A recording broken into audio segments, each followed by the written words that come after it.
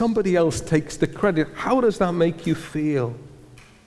How do you think God feels when, despite his repeated revelation to humankind, his achievements are credited elsewhere and he does not receive the glory that's due to his name? And yet in era after era, we fall back into the same old ways. So the Apostle Paul wrote to Christians in Rome describing contemporary society. It's in Romans chapter 1, verse 21. He wrote, "For although they knew God, they neither glorified him as God nor gave thanks to him, but their thinking became futile and their foolish hearts were darkened. Although they claimed to be wise, they became fools and exchanged the glory of the immortal God for images made to look like a mortal human being and birds and animals and reptiles. Therefore, God gave them over in the sinful desires of their hearts to sexual impurity for the degrading of their bodies with one another. They exchanged the truth about God for a lie and worshipped and served created things rather than the Creator who is forever praised." So 500 years ago, in their day, Luther and Calvin and others sounded a call to reformation. But 500 years after the Reformation, the assessment of Romans chapter 1 could easily apply to our society. There's a guy called Algernon Charles Swinburne who used these words, which have a familiar ring in our post-Christian secular society. He said, "Glory to man in the highest, for man is the master of things." It seems despite Reformation, despite calls back to biblical Christianity, the tide seems to be against us. Are we fighting a losing battle? Somebody said history repeats itself. It has to, because no one listens. So in Old Testament times, in New Testament times, in pre-Reformation times, in post-Reformation times, credit or glory, which is due to our Creator, is given to human beings and their achievements. We could be really depressed this morning. And yet Scripture assures us that one day, Habakkuk 2:14, "And the earth will be filled with the knowledge of the glory of God as the waters cover the sea." History's all well and good. Those who ignore the lessons of history are condemned to repeat them. But what practical implications does this teaching have for us today? The first thing I want to say is this: our reason for being is to glorify God. Listen to these words again from Isaiah. Isaiah 43, "Do not be afraid, for I am with you. I will bring your children from the east and gather you from the west. I will say to the north, give them up, and to the south, do not hold them back. Bring my sons from afar and my daughters from the ends of the earth." And here's the bit that applies to you and to me and the reason that we're here on planet Earth. Isaiah 43 verse 7, "Everyone who is called by my name, whom I created for my glory, whom I formed and made." So Christian, are you called by God's name? Then here's your purpose. Your purpose is God's glory. You're a signpost. You're an advertisement. Not only because, as the psalmist says, you're fearfully and wonderfully made, but by your actions, by your attitudes, and everything else, your job is to point to God's glory so that God might receive credit. Glory. That's our reason for being. Here is our role, and it's expressed in several places. 1 Corinthians 6 verse 20, "You were bought at a price. Therefore honor or glorify God with your bodies." You were bought with a price. That's the death of Jesus on the cross at Calvary. Therefore glorify God with your bodies. Now, the context is sexual morality, but the implication is more wide-ranging. We can cover the sexual one pretty quickly. God has made his purposes for sexual relations clear in his word. Basically, it boils down to this: sex is a gift from God to be enjoyed between husband and wife. A married couple can glorify God with their bodies in terms of sexual activity, but in no other circumstances, that is, circumstances which God has forbidden, can you glorify God. That gives us a spiritual health warning. To be careful that we don't justify things which God has made clear in Scripture do not please him by convincing yourself that when you do them, you're doing them to his glory. You can only glorify God in the things that he has made clear he approves of. But let's widen the net. Can you glorify God with your body through substance abuse, through overeating, through excessive alcohol consumption? I thought not. Can you glorify God in your body by looking after it, by eating healthily, by keeping fit? Of course you can. Glorify God in your body because you were bought with a price. Here's a second clue as to how we can exercise our role in glorifying God. This one comes from Jesus himself, John 15:8. This is to my Father's glory that they bear much fruit. Jesus has been speaking about himself as the vine and Christians, his disciples, as being the branches. And he says, this is to my Father's glory that they bear much fruit. What does that mean, bearing fruit? Well, on the one hand, we glorify God if the fruit of the Spirit is evident in our lives. Love, joy, peace, gentleness, goodness, and so on. Christian character. And we plan to explore that in depth throughout the autumn, possibly even starting next week.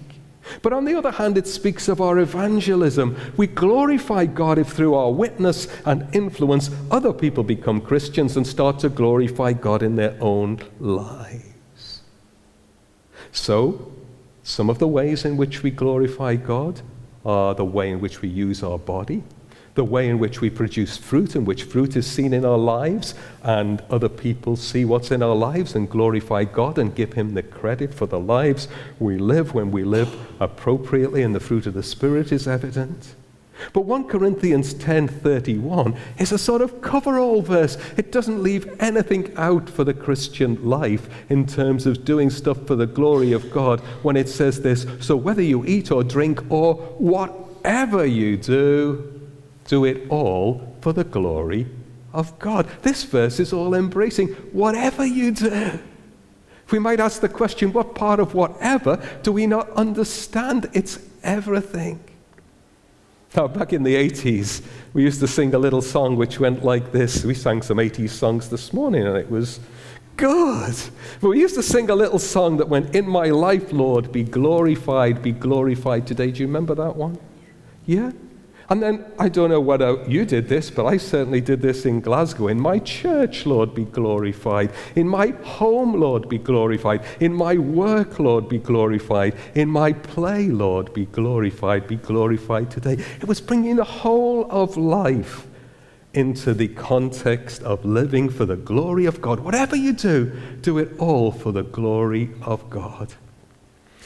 And then there was a band, although I think we probably called it a group in those days, called the Fisherfolk. Anybody remember the Fisherfolk? I got some nods, I got some waves. There's an awful lot of old people in church this morning. But here we are. The Fisherfolk had a song which the kids in Glasgow used to love on a Sunday morning. It's a bit like Zach wanting My Lighthouse. We used to sing, pulling the weeds, Lord, pulling the weeds, living for your glory, pulling the weeds. And then we went on to all sorts of other things, doing actions, multiplying verses, riding my bike, and everybody lay on their back and kick their legs in the air, and riding my bike, going to school, eating my dinner, washing the dishes. And the bottom line is this, if you can't do something to the glory of God, you probably shouldn't be doing it. Living for your glory, doing all of these things. My daughter and grandchildren stayed with us one night this week, and my grandchildren are teenagers. Jessica's a young teenager. And I searched through my DVD collection for something suitable for all-age family viewing. I've made the mistake before and I've had to apologize to my daughter afterwards. That's when she's not been there. But we settled on Chariots of Fire. Who remembers Chariots of Fire? Chariots of Fire. Do-do-do-do-do. Chariots of Fire explores the story of two athletes, that's good, Linda, Harold Abrahams and Eric Liddell. I hadn't watched it for years, but it's well worth a look. I recommend a look of that film again, but two lines stand out. Eric Liddell's missionary father speaks about peeling potatoes to the glory of God. He says you can praise God by peeling a spud if you peel it to perfection. Don't compromise. Compromise is a language of the devil. Run in God's name and let the world stand back and in wonder. And then Eric Liddell, a runner, speaking to his sister who believes his running is jeopardizing his missionary calling, says, I believe God made me for a purpose. but he also made me fast. And when I run, I feel God's pleasure. To give up running would be to hold him in contempt. Do you know, Bach and Handel, influenced by the Reformation, each wrote at the end of their manuscripts, Soli Dei Gloria, to the glory of God alone. These guys didn't earn money from their manuscripts. They weren't looking for money from their manuscripts. They were looking to glorify God in their music. Martin Luther, that little Playmobil figure that we remember from the video a few weeks ago, said a dairymaid can milk cows to the glory of God. Spurgeon, the 19th century Baptist preacher, cites the testimony of a housemaid. She said, "Since I became a Christian, I sweep underneath the mats." Previously, she swept the dirt underneath the mats. But now she was a Christian. She cleaned every little bit, even the bits that were unseen. Just see what happened here. The concept of living to God's glory alone breaks down what's sometimes called the sacred-secular divide.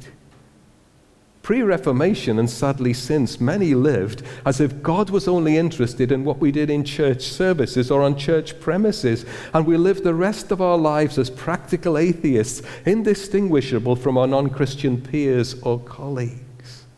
The sacred-secular divide is also expressed in the distinction between clergy and laity, as if a priesthood or ordained ministry had a function to live to the glory of God, while most of us could live any way we like so long as we fulfilled our religious obligations. But if we're created for God's glory, if because we've been bought at a price by the precious blood of Jesus, we're to glorify God in our bodies, if we're to do whatever we do to the glory of God, then the sacred-secular divide is broken down. Like everything else, this whole business can become distorted. In my university holidays, I worked as an excursion leader in a Christian holiday center in the Lake District. And on Thursday nights, we had a concert when the guests sang, recited, performed silly sketches. We laughed our heads off and we got sore hands through vigorous applause. But Sunday nights were different. We had the sacred concert, when guests presented sacred songs and readings and there was no applause. Why? Because in this context, so the wisdom went, God alone should be getting praise and glory. And for much of my life, the tradition was for the same reason that we never applauded in a church service. We never applauded a soloist. We never applauded a choir performance, and certainly never applauded a preacher. But times and practices have changed, with the concept of offering applause to the Lord a part of our worship, or acknowledging appreciation of the presenter and the gifts they've used. I believe it's right that we should express appreciation of the service of others. So what Mark did earlier is lovely. It's great to appreciate those who've offered service, but we should be careful to stop short of giving the glory to people which is reserved for God, because the line that comes to us from the Reformation is this: to God alone be glory. We live in a celebrity culture, even our Christian celebrity culture. And in a Christian celebrity culture, there's a temptation to glorify our favorite preachers in place of God. I want to just challenge us. There's a fine line between appreciation and idolatry. God doesn't only speak through celebrity preachers. If he could speak through Balaam's ass, he can speak through anyone. Aren't you glad I'm not an American when I said that? And of course, whether it's Balaam's ass or the pastor of a mega church, because we believe in Scripture alone, one of the other onlys of the Reformation, we've a standard against which any message can be judged. Does this teaching conform to Scripture? If not, we do not give God or the preacher glory for it. And what holds good for preachers holds good for ministries, for courses, for programs. Glory to God alone. Not any preacher, not any leader, not any program. We need to be careful too that we don't do good stuff for the wrong motives. Let me ask a question. Why do we do outreach? Why do we as a church feel it's important to be out there reaching out to other people? Is it because that's what we believe good evangelical Christians should do? Is it to grow our church because church growth will mean we're doing well? And incidentally, the argument goes the more people who come in, the more money we'll have to keep our ship afloat. Not necessarily because they might be poor people that God brings. Is it to secure celestial brownie points? Is it because God will think better of me if I reach out in his name? Is it to gain a good reputation for our church, Bridgnorth Baptist Church? That's the church. Which? Is it because we want to help other people? That's a worthy motive. Compassion for the lost, compassion for the sick, compassion for the poor is all good. But even that is not the God-honoring motive. Here it is.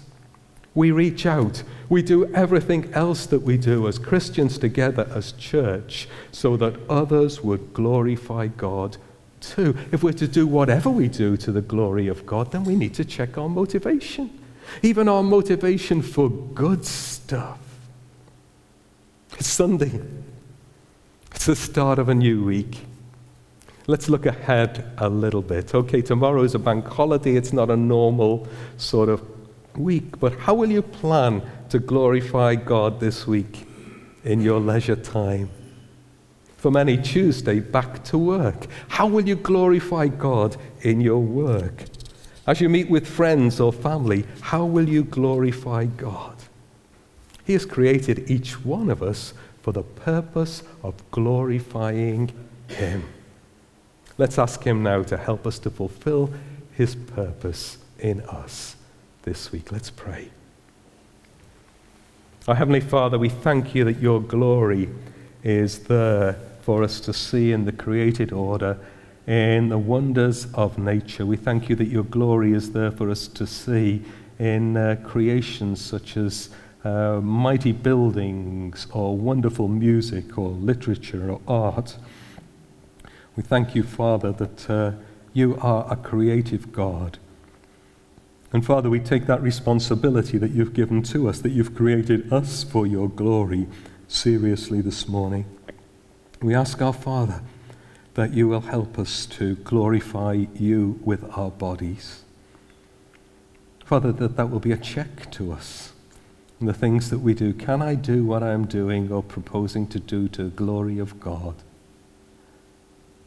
Help us, Father, too, to glorify you with our bodies positively, doing good stuff with the motivation that you would be glorified.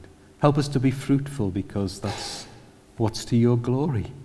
Jesus said so, it must be right. So help us to show the fruit of the Spirit in our lives. May other people see that love, that joy, that peace, that faithfulness, that gentleness, that self-control, and may people be drawn to Jesus, your Son, as a result.